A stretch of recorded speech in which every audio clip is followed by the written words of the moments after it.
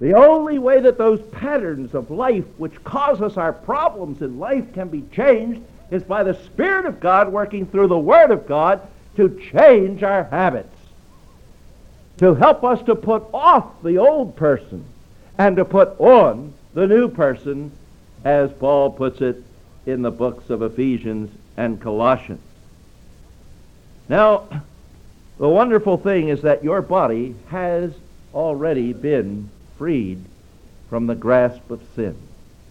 As we saw in Romans 6, we're told that that old way that we live, that old pattern, no longer has to have dominance or dominion over us. We read in Romans 6:6, our old person was crucified with him, that is, with Christ, so that the body of sin might be made ineffective and we might no longer serve sin as its slaves. You no longer have an excuse, if you know Jesus Christ, for saying that's just the way I am. That's just the way I do things. That's just the way it happens to be.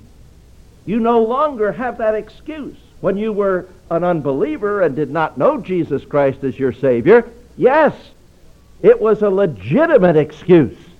It was a reason, because you could not free yourself from sinful patterns. If you stopped one, you'd develop another. There was no way that you could change into patterns that were pleasing to God. Because we read in Romans 8:8, those who are in the flesh cannot please God. That is, those who do not have the Spirit of God dwelling within them to change and alter their behavior and their patterns of life have no way of pleasing our Heavenly Father. But now, you who know Him have no excuse. Oh, it's hard to change the bodily patterns. It's hard to take this body of ours and remold it. And the older you get, the more difficult it may seem to be, because you tie it into more different situations of life. But there's no excuse whatsoever for your not doing it, because Christ has crucified the old man that we were, so that the body of sin might be delivered, made ineffective, and we might no longer have to serve sin as slaves. So don't tell me that's just the way I am. I have people tell me that in counseling all the time. Older people, for example, say to me, well, you can't teach an old dog new tricks. And I say to them, I don't know, I'm not an animal trainer. But I know one thing, you're not an old dog. You're a human being created in the image of the living God. And if you know Jesus Christ as your Savior, you can change, and by His grace you will change. You know, then I take them to the story of Abraham and show what kinds of changes that God required of a man almost 100 years old. It's not how old you are. It's whether you really believe that the Spirit of God dwells within you, whether God can make a difference in your life, whether those patterns and habits can be changed. And He says they can. He says that the body of sin no longer needs to control you. This body which has become sinfully habituated can be rehabituated in such a way that the members of your body, the tongue, the eyes, the ears, the hands, the feet, all the rest of your body, including your brain, that the members of your body can be presented to God for His service, to honor and please Him. That's what He's telling you to do here. He's not giving you an option about this matter. When He urges us by the mercies of God to present our bodies to Him for service, He's not giving us an option as to what we must do. He's telling us what to do. Here's how you become servants of Jesus Christ: by putting that body in the place where it belongs in Christ's service. Third peppermint. He says, present your bodies. That word means to place beside, to present for any purpose whatsoever, to give up for another's use. All those ideas are wrapped up in that word present. And we saw in 6:13 the same idea where the same word is used again. As you once presented the members of your body for sin, leading to greater sin, now present the members of your body leading to righteousness, leading to sanctification. In other words, he's saying your members of your body have to be rehabituated. Rehabituated. Let's take an example. Over in the second chapter or fourth chapter of Ephesians, we have some interesting material along this line. He says in verse 22, you were taught regarding your previous habit patterns to put off the old person that you were, who is corrupted by deceitful desires, being renewed in the spirit of your mind, and to put on the new person that you are, who is created in God's likeness with true righteousness and holiness. Then he says, putting off lying, each one must speak truth with his neighbor. And then he says in verse 28, the thief must stop stealing. Instead, he must labor, working with his own hands at honest work, so that he may have something to share with those who have need. Now, you notice this change that he's calling for in our habit patterns is a two-factored change. Putting off and putting on. It's not just a matter of breaking habits, as the world says, but it's a matter of replacing habits. That's what the Bible teaches. We must put on God's new ways, God's new patterns, God's new responses. And that takes a conscious, deliberate effort that may at first seem very awkward until it becomes habitual and replaces the old way. Notice when he speaks about putting off lying, he doesn't stop there. He goes on to say each one must speak truth with his neighbor. A liar is not a liar when he stops lying. He's just a liar who at the moment isn't lying. But a liar is not a liar when in the same places and same ways in which he used to lie, he now has become a truth teller. And there's a great deal of difference between not lying and telling the truth.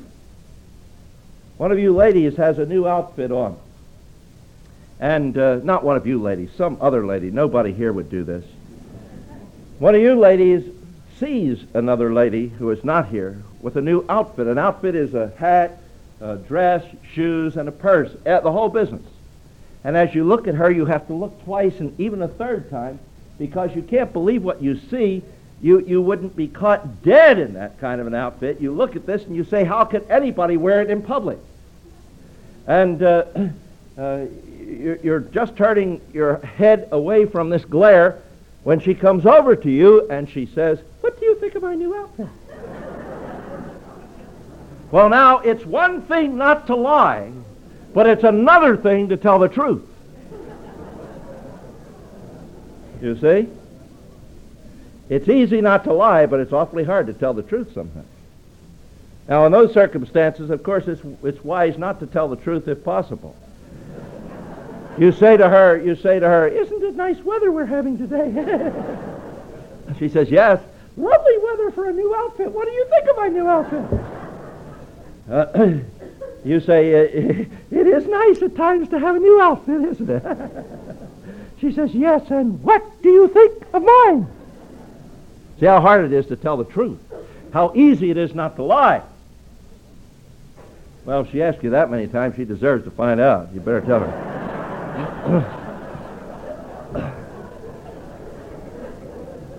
But listen, there are far more important circumstances in life where it's very difficult to tell the truth. And so you haven't put off lying until you have become a truth teller, a person who can boldly, courageously, and yet in love speak the truth when God requires you to do so. You see, we must be rehabituated, presenting the members of your body to God That is, habituating our hands, our feet, our whole bodies, our minds, to do God's will in place of the old habits of the body which continue to fight us until they are replaced. The way for God to get your body is for you to present it to Him. Present it to Him. If you've never done that before, today I urge you, as we pray, to say to Him, I give you my body. Let's pray. We thank you, Lord, that the Scriptures are so plain. They have so much to say to us. They put us in places where we must make decisions, where we must go your way, or we sin. We thank you that they don't leave matters in confusion, but that they point the way plainly for us. And our God, there are some here perhaps who are afraid to give their bodies to you. Oh Lord, teach them that you are a loving and wonderful taskmaster, that when they present the instruments, the members of their bodies as instruments of righteousness, and that they become slaves of righteousness, that slavery in your service is joy and peace and power and eternal welfare. Oh God, help them, each one here today, each one of us making this decision, to make that positive decision for you. And then to go on throughout our lives, replacing those sinful patterns and habits with their biblical alternatives as we habituate through the power of the Spirit who enables us to understand the Word and then to put it into practice, those new ways that honor Christ. And if there's anyone here today who doesn't know Him, how awful it must be, Lord, to go on knowing there is no freedom from the old ways. No way to change except into other ways that are sinful and wrong. Oh Lord, turn that person to Jesus Christ, that he or she may trust Him as Savior and find freedom from the habits of sin. For we ask it in Christ's name. Amen.